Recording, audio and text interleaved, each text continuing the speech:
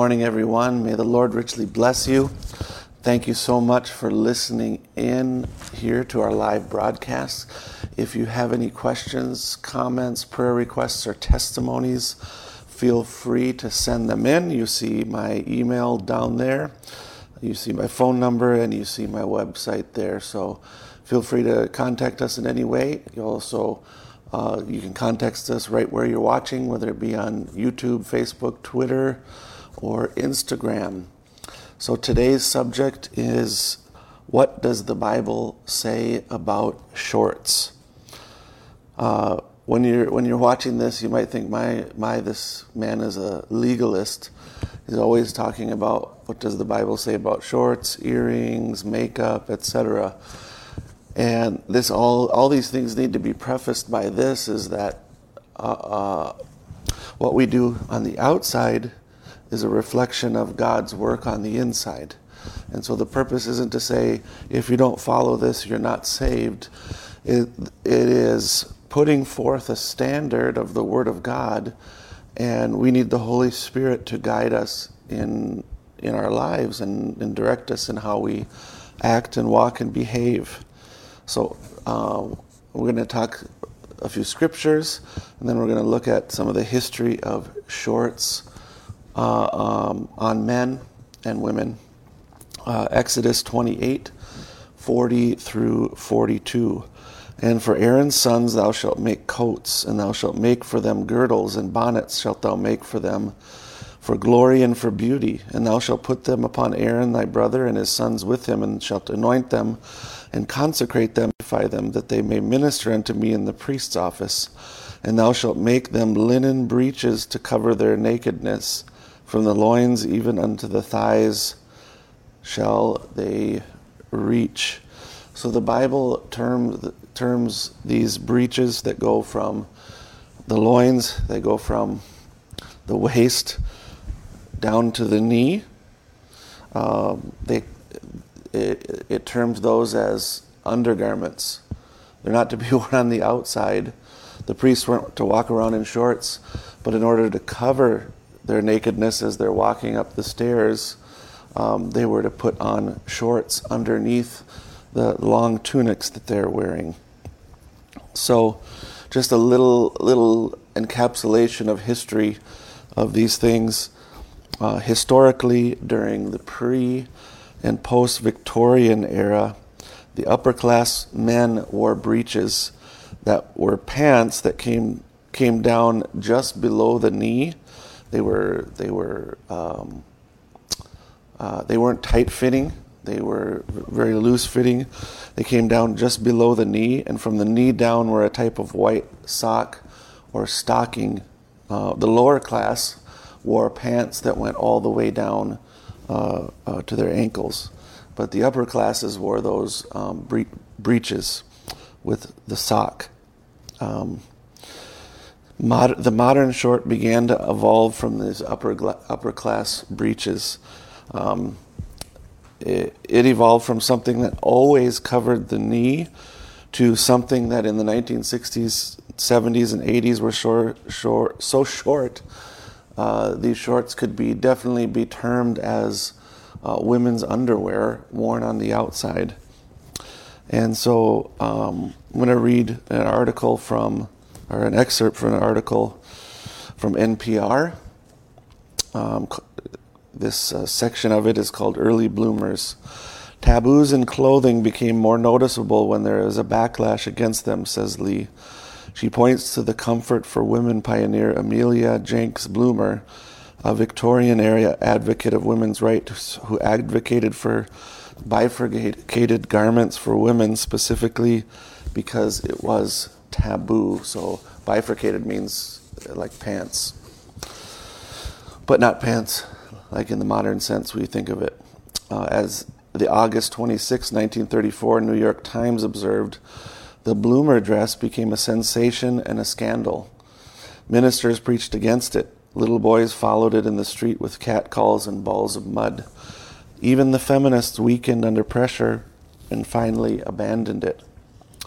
True acceptance of pants as appropriate attire for women, however, didn't become generally accepted until the 1930s, when Hollywood's elite, such as Katharine Hepburn, began wearing them. Shorts were another matter. In the early 1950s, the United States Golf Association banned golfing shorts for amateur tournament play. By the 1980s, the USGA had lifted the ban, but the Professional Golf Association, according to the Arizona Republic, still prohibits men from wearing shorts during sanctioned tournaments.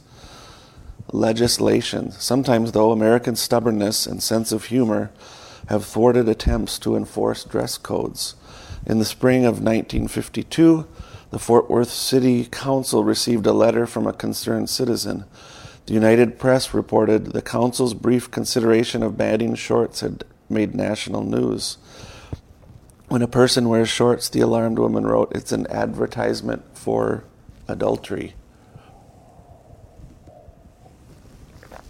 The woman told the council she was a decent lady who resented having to look at the ugly legs of men and women in shorts. Exposed gams, she added, were a disgrace to humanity.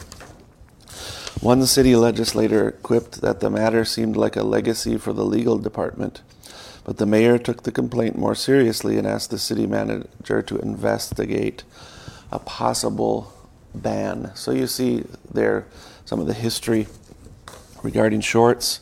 John 21, verse 7, therefore that disciple whom Jesus loved saith unto Peter, it is the Lord. Now when Simon Peter heard that it was the Lord, he girt his fisher's coat unto him, for he was naked, and did cast himself into the sea. So here we see the Apostle Peter was fishing in the heat of the day, wearing nothing but his undergarments, just among his fellow fishermen, men of the same position as that he was in. There was no women around. They were out working. We aren't to suppose he was literally naked, because this would be very impractical while dealing with fishing nets, boat rigging, and the fish themselves. He was without his outer garment, which covered him from the neck to the ankle. He had something which would be in the order of shorts on. In order to come into the presence of the Lord Jesus, the apostle first put on his coat and then jumped into the water. You would think, okay, he would jump into the water and then come there and then put his coat on, but instead he puts his outer garment on, jumps in the water, and swims to see Jesus. While shorts were okay here among the men he was working with, when he was to go see Christ on the shore, where there also could be ladies there, he put on his outer garment so that he could be dressed modestly in public. Isaiah 47, 2 and 3. Take the millstones and grind meal, uncover thy locks, make bare the leg, uncover the thigh, pass over the rivers, thy nakedness shall be uncovered, yea, thy shame shall be seen. I will take vengeance, and I will not meet thee as a man. Here we find another reference to when a woman's thigh was uncovered. God considers her naked. Your nakedness are discovered. It was a shameful thing. It's a shameful thing, according to the Bible, to uncover the thigh in public. Again, God intends garments to be used as a covering. He intends that a woman dress as women, men dress as men, and he intends them to dress modestly. Now I'm going to read to you what Brother Branham had to say about the subject. This is from the sermon, Satan's Eden. Oh, what a perversion, what an age, what a time where how deceitful it is. Oh, all these things and don't know it. A perfect perverted spirit is in the man. He is veiled from the lust of Satan, and the woman is too. It's a satanic spirit of a great society. See, they don't know it, but they're an organization. Women with shorts on belongs to an organization. Man dressed like that is on an organization. I'll give you the abbreviation of it. BSS, the Big Sister Society. So that's what they belong to. Come out here, a big sissy society with them little old pants on, big old naughty looking, dirty looking thing. Man, you may differ with me on this, but that's the truth. You have been perverted and don't know it. You don't act like a man no more. See, coming so soft, and their son will be nothing to them anymore. Men and women too. They're society. There's an organization. Why, John next door wore shorts, so why can't I? Luella wanted me to wear them because John wore them next door. And well, if Susie Jane can wear them, so can Martha Jane wear them, or Susie Lou, or whoever her name is. See, it's a society. It's an organization. You spiritually belong to it and don't know it. So that's a look at what the Bible says about shorts.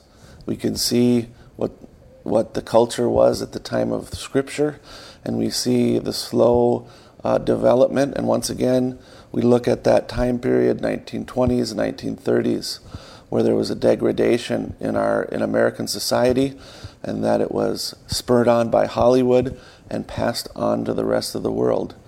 So shorts are not a godly thing. They've become something that's no big deal right now in our time and age, but the fact is that it is not something that is encouraged by Scripture. Thank you for listening. If you have questions, testimonies, or prayer requests, please let us know. May the Lord richly bless you.